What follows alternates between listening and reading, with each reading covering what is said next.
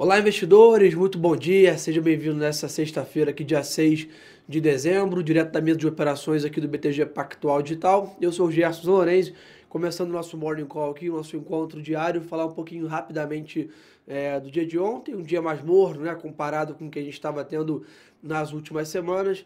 Ibovespa aí 0,29% de alta, renovou a máxima histórica, precisamente 110.622 pontos, né? O que tem ficado de driver aí realmente ainda é o cenário internacional. Nós estamos aqui já praticamente com o ano legislativo lá em Brasília encerrado, então estamos com poucos vetores aqui no Brasil, como estávamos acostumados com a reforma da Previdência, etc. Estamos aí com poucas notícias para vir na parte política, né, do Brasil. Na parte econômica, o PIB surpreendeu muito nos últimos dias, isso deu essa alta na Bolsa toda, que a gente viu a Bolsa bater máxima histórica, mas realmente essa parte internacional tem ajudado muito, né, a dinâmica de negócios aqui. Ontem não foi diferente, né? Vimos o otimismo lá fora com a China e os Estados Unidos segue muito elevado, e isso vem, né, sendo passado para o Brasil também. O destaque aqui também foi as ações da Petrobras ontem, 1,3% de alta, né? Há uma grande expectativa em relação a toda a execução do plano de vendas de ativo da Petrobras. É importante lembrar, desde a grande crise que a Petrobras passou, né, um dos grandes projetos dela é vender alguns ativos, né, que são considerados não ativos principais da companhia, para gerar caixa, diminuir a alavancagem, deixar a empresa mais enxuta, vamos dizer assim. Então, realmente, isso incluiu a BR Distribuidora, a Braskem, são várias participações que a Petrobras tem, que ela está realizando um desinvestimento, vendendo participação para outros investidores para tentar melhorar a sua eficiência operacional. Ontem criou-se mais expectativas sobre isso, o papel performou bem, foi um dos grandes responsáveis aí pela alta do índice, né? Tem um grande peso aí as ações da Petrobras. Mas realmente foi um dia um pouco mais morno, tanto de volume quanto de variação de preço, né, aí no índice aqui no Brasil. Foi um mercado um pouco de ressaca, vamos dizer assim, de uma grande sequência de altas aí que o mercado vem já há algum tempo. Na parte de juros, pessoal, a curva praticamente estável ontem, vimos alguma leve alta ali, algum ajuste em alguns vértices, né? Há uma grande expectativa para daqui a pouquinho, às 9 da manhã, temos a divulgação do IPCA de novembro, acho que aí o último indicador relevante antes da reunião do Copom, então para todo mundo ficar no radar, na próxima quarta-feira, já dia 11 de dezembro, teremos a reunião do Copom. A grande expectativa, a grande probabilidade é que o Copom vá reduzir em 50 pontos aí a taxa Selic, terminando o ano em 4,5, mas eu acho que esse IPCA de hoje pode ajudar, né, tanto o Banco Central quanto os investidores aqui a entenderem os próximos movimentos para o ano que vem, né? A gente não, apesar da maioria, né, esperar o corte agora de juros dessa magnitude, a grande dúvida que fica é para o ano que vem, né? Se a porta vai continuar aberta para cortar mais 0,25, mais 0,50, ou se não, né? Se o Banco Central termina, deixa dado o recado que o ciclo, né, de afrouxamento monetário, para quem não sabe o que a gente chama de ciclo, né? Quando a gente vê a Selic caindo lá do 14, né, vem sendo cortado, o que a gente chama de um ciclo de afrouxamento monetário. Então pode ser que seja o fim desse ciclo agora, semana que vem, ou não, né? Pode deixar a porta aberta para o ano que vem cortar mais juros, caso, né, sinta essa necessidade, principalmente para estimular a economia.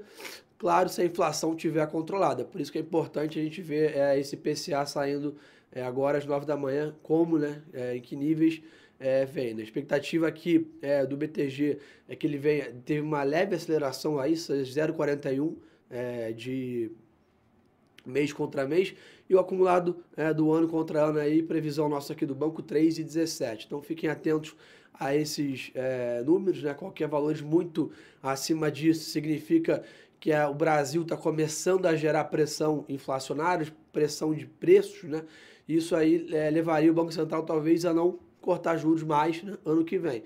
Contrapartida, o IPCA muito comportado, como a gente tem visto nas últimas divulgações, mostrando que a economia do Brasil ainda não gera pressão inflacionária, não há pressão de demanda, força da demanda para ter aumento de preços. Isso tudo ia deixar o mercado na mesma dinâmica que já vem tendo há algum tempo, que é muito confiante de juros baixos aqui no Brasil, mais baixos ainda, e mais importante do que isso, baixos por um bom tempo, né? Isso é um pouco do mundo de juros. O câmbio, tivemos uma surpresa boa ontem, né, na parte da tarde, ficamos aí negociando praticamente em queda do real a manhã toda. Depois do final da tarde, tivemos uma virada drástica aí na negociação, o dólar virou para queda. Nós acompanhamos aí a performance do peso chileno, que se recuperou bastante, né? O índice também DXY, que mede o dólar contra todas as moedas, caiu 0,24, ou seja, um movimento que se instaurou ali na parte da tarde mais positivo para as moedas em geral, mais negativo, né, para o dólar. Tivemos alguma entrada de fluxo pontual aqui também no Brasil. Resultado dessa somatória de fatores, dólar 4,18, 4,1870 ali, 4,19, pela primeira vez aí abaixo de 4,20 nas últimas 2 semanas. Ou seja, uma leve descompressão aí no câmbio. Isso tira um pouco do nervosismo também dos investidores em geral e também, né, pessoal, ajuda a nossa reunião aí do Copom. Na última reunião, não sei se todos lembram, o Banco Central ressaltou a preocupação dele com o câmbio, né? Não deixar isso perder, né, a ancoragem ali de preços. Então, realmente, o câmbio dá uma leve melhorada agora próximo da reunião. É bem positivo para o Banco Central continuar essa estratégia aqui no Brasil de juros baixos. No final das contas, tem como objetivo, né, fomentar o crescimento, o PIB aqui do Brasil. Tivemos uma surpresa positiva na última divulgação do PIB, mas estamos aí com perspectiva de crescer em torno de 1% esse ano, um crescimento muito baixo. Então, acho que esses juros aí em torno de 4,5%, 4%, consegue talvez impulsionar a nossa economia para crescer a 2%, né, quem sabe 2,5% o ano que vem, para a gente voltar a ver o Brasil entregando patamares de crescimento como estávamos acostumados, né? Na parte de mercado internacional ontem, parecido com a dinâmica aqui do Brasil, um dia mais positivo, mas nem tanto, né? O mercado levemente em alta, S&P 500 0,20, Dow Jones 0,10, Nasdaq 0,0. O mercado lá fora continua com esse sentimento positivo em relação à China e os Estados Unidos, ainda praticamente operando 100% em cima da expectativa, não há nada concreto ainda firme, né, entre os dois países, mas, né, cada vez mais novas notícias, novas sinalizações, um pouco de fofoca daqui e dali, tem deixado os investidores mais confiantes que até o dia 15 de dezembro devemos ter um acordo firmado aí, mesmo que parcial, entre os Estados Unidos, né, e a China. Então ontem foi um dia mais positivo, mas volume também mais baixo lá fora, os investidores um pouco em cima do muro. E o porquê disso também, né? Hoje temos um importante indicador nos Estados Unidos do mercado de trabalho, o famoso payroll aí, como os gringos chamam. Realmente né, junto com o PIB ali, o indicador mais importante da economia dos Estados Unidos. Saiu agora às 10h30 da manhã. Então isso ontem também levou os investidores, né, que já estavam aí com uma alta considerada na terça, na quarta, a ficar um pouco em cima do muro, esperando esse indicador, né, de hoje. Nós tivemos o ADP, que é um outro indicador também do mercado de trabalho, um pouquinho abaixo aí, divulgado antes de ontem. Então realmente criou uma expectativa maior ainda para essa divulgação desse indicador americano. A expectativa é criação de 183 mil vagas de trabalho, né? Essa do Peru que eu estava comentando. Então fiquem atentos, taxa de desemprego lá, estimativa 3,6, e ganhos salariais, né? Crescimento de ganhos salariais 0,30. Então tenham esses números no radar, e 183 mil é o principal aí de criação de vagas. Qualquer número acima disso vai levar o mercado a precificar que a economia dos Estados Unidos segue forte, que não precisa...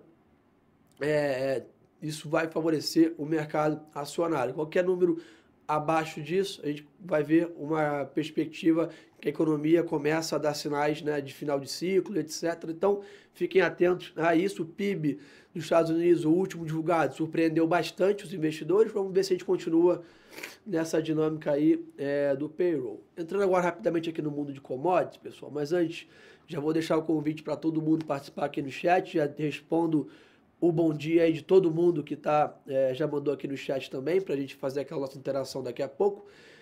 Mas mercado lá fora de commodities, petróleo levemente, né, em queda, 0,40, precisamente agora nesse exato segundo, 63 dólares aí o contrato crude, e o WTI 58 dólares, caindo também 0,5%. Minério de ferro um pouco mais forte, estamos aí, essa perspectiva da China e os Estados Unidos tem dado suporte para o minério de ferro, né? Lembrando, a China é o principal consumidor aí junto com os Estados Unidos da commodity.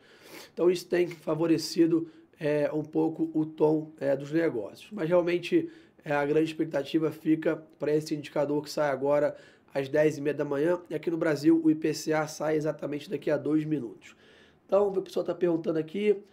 Eduardo Bueno já perguntou aqui, Gerson, algo que pode derrubar a bolsa hoje? Esse indicador americano tem esse grande potencial, né? Há uma grande expectativa em relação à economia americana desacelerar, é claro, né? Crescer um pouco menos, mas não tão rápida essa desaceleração. Esse PIB aí, esse payroll, desculpa, é um bom indicador e vai fazer muito preço no mercado caso haja alguma grande surpresa. Acho que é o grande divisor de águas do dia. E especial aqui no Brasil também faz alguma pressãozinha, né? Porque realmente essa conta de juros e bolsa são extremamente correlacionados. Então, se a gente conseguir continuar vendo IPCAs mais fraco, isso vai estimular a bolsa aqui, né? Daniel, que bom dia, Gerson. Bolsa 112 mil logo aí. Tem potencial. Acho que, de novo, se esse acordo com a China for firmado aí na próxima semana, a bolsa tem espaço para andar mais, né? Tem fundamentos. A bolsa está muito longe de estar em termos de fundamentos muito cara ou muito esticada, né? A bolsa em dólar está muito abaixo da máxima histórica. Ou seja, o Brasil tem muita coisa, muitos fatores que ainda podem motivar a bolsa a subir bastante, mas realmente é essa expectativa. Falando nisso, acabou de sair IPCA aqui de novembro que a gente tinha comentado, 0,51, levemente acima aí do que a gente previa aqui no banco, que era 0,41, e 3,27 no acumulado, né, ano contra ano. A gente tinha aqui 3,17, então um pouquinho mais forte, né, o IPCA, que mostra talvez o que vinha do reflexo do PIB, um pouquinho mais da economia aqui no Brasil voltando a dar sinais de melhora, mas realmente de 0,51, né, que é a divulgação, para 0,47, que era o consenso aí do mercado, muita pouca variação. Ainda estamos aí com 3,30, que seja de IPCA, muito longe da meta aí estimulada pelo comitê, que mostra que a inflação no Brasil ainda está operando a níveis bem conservadores, tá, pessoal? Só está perguntando aqui. Bom dia, bom dia. Aí, bom ponto de Bob, bom dia a todos. Hoje tem payroll, exatamente, né? Ontem o mercado estava muito ansioso com isso, preferiu ficar em cima do muro. Então, todas as atenções aí voltadas para as 10h30 da manhã, payroll nos Estados Unidos. Você está perguntando aqui. O João, Gerson, será que o dólar agora começa a cair? João, a gente realmente tem uma visão para o dólar mais ou menos nos patamares atuais, tá, João? Acho que para o dólar buscar um patamar mais expressivo, aí abaixo de R$4, 3,80, vai ficar realmente para o ano que vem, caso o Brasil entregue um crescimento mais forte, continue a agenda de reformas. O dólar está realmente muito forte com essa questão toda da volatilidade com a China e com os Estados Unidos. Ano que vem temos eleições nos Estados Unidos, então a volatilidade está garantida. Então realmente está difícil precificar um dólar muito abaixo, né, do esperado. O investidor estrangeiro ainda não voltou aqui no Brasil, seja na bolsa, seja investimento direto em empresas. Então realmente acho que o dólar tem espaço para talvez recuperar um pouco dessa última esticada aí, mas fiquem não tão otimistas. Dólar 4,10 nesse patamar vai ser muito difícil baixar disso com os números, né, com a situação atual do Brasil. Então esse é um bom ponto. O Caio Suzano, ainda tão otimista? Sim, continuamos otimistas, mesmo o papel tendo subido bastante recentemente. Tem uma leve recuperação de preço da celulose na China e a grande ganho operacional com a fusão da fibra, ainda a nossa área de análise não acredita, né, estar totalmente precificado, ainda tem espaço para andar. O papel ainda deve entregar bons resultados aos seus acionistas. Só estou perguntando aqui. Bom dia, payroll, exatamente, todo mundo, né, de olho. O Antal aqui, né, o Gerson, a previsão para novembro de IPCA é 0,41, né, acabou saindo aqui, né, 0,50, e o CDI foi 0,38. Isso significa que o juro livre foi negativo? Estou certo ou me escapou algo? Então, matematicamente você está correto, né, realmente tivemos aí uma inflação maior do que o CDI, então se você tiver uma aplicação atrelada ao CDI, uma LFT que seja, por exemplo, nesse mês aqui de novembro, a sua rentabilidade real, né, que é a inflação menos a rentabilidade, sim, foi negativa, realmente, se a gente olhar no ano, né, ainda não estamos, né, estamos com o CDI aí caminhando para 4,5, mas vamos usar o 5 como referência, uma inflação de 3,30, mesmo juro real aí no Brasil de 1,5, que é muito baixo, realmente, mas essa sua conta está correta, tal. Pessoal perguntando aqui qual é a nossa opinião sobre a Oi. Continuamos com o mesmo base case, né? A Oi tem 5% da nossa carteira recomendada, é da Oi já há algum tempo, acreditando na recuperação operacional e financeira da companhia, principalmente a venda de ativos, né? Mas isso provavelmente deve ficar ainda para o próximo ano. A empresa ainda está nesse processo longo, né? Dura e complexo. Mas aí o nosso research ainda acredita na capacidade da empresa de executar, por isso que ainda continua na nossa carteira recomendada, tá bom, pessoal? Vamos ver o pessoal tá... tivemos algumas notícias importantes também aí em relação à China e os Estados Unidos, acho que é isso, está motivando o mercado lá fora, já está em alta, né? Hoje, a China ainda não é, né, uma notícia, é uma especulação que a China vai isentar a importação de carne suína e de soja dos Estados Unidos. Acho que isso ia ajudar a, vamos dizer assim, estender uma mão entre os dois países para conseguir caminhar talvez para esse... São essas pequenas notícias que têm deixado os investidores tão otimistas que até o dia 15. Então, realmente, não há nada ainda desenhado no acordo formal, mas essas pequenas notícias que saem pontuais de um produto, de outro, deixa os investidores otimistas aí nessa questão, tá? Só perguntando aqui, é um bom momento para aplicar no Tencent? Ótimo ponto, Fátima. Então, assim, para quem não sabe, o Tencent é a nossa carteira recomendada de ações, né? São 10 ações recomendadas que toda a equipe de análise do BTG Pactual trabalha, principalmente, né? O Carlos Sequeira, que é o chefe do research aqui do BTG Pactual, temos o Ricardo Cavalieri representando a parte de equities aqui no digital. Então essa carteira são 10 ações, eu acho que continua sendo um bom momento para isso. Essa mesma equipe soltou um relatório falando de preço-alvo de Bovespa em 131 mil pontos, né, o ano que vem. A carteira tem um excelente track record, performa muito acima do Bovespa já há muitos anos, então realmente acho que é um bom momento. O estrutural do Brasil tem muito espaço para andar. Acho que não precisa ficar procurando a bolsa. Eu não compro bolsa em máxima histórica, eu vou esperar voltar para 106. Quando piscar, talvez a bolsa vai estar 115, com alguma notícia da China e etc. Ou se você comprar agora no 110 e ela cair para 108, não tem problema. Você pode comprar um pouco mais, você pode esperar. Então acho que realmente sim, foquem em ações de longo prazo.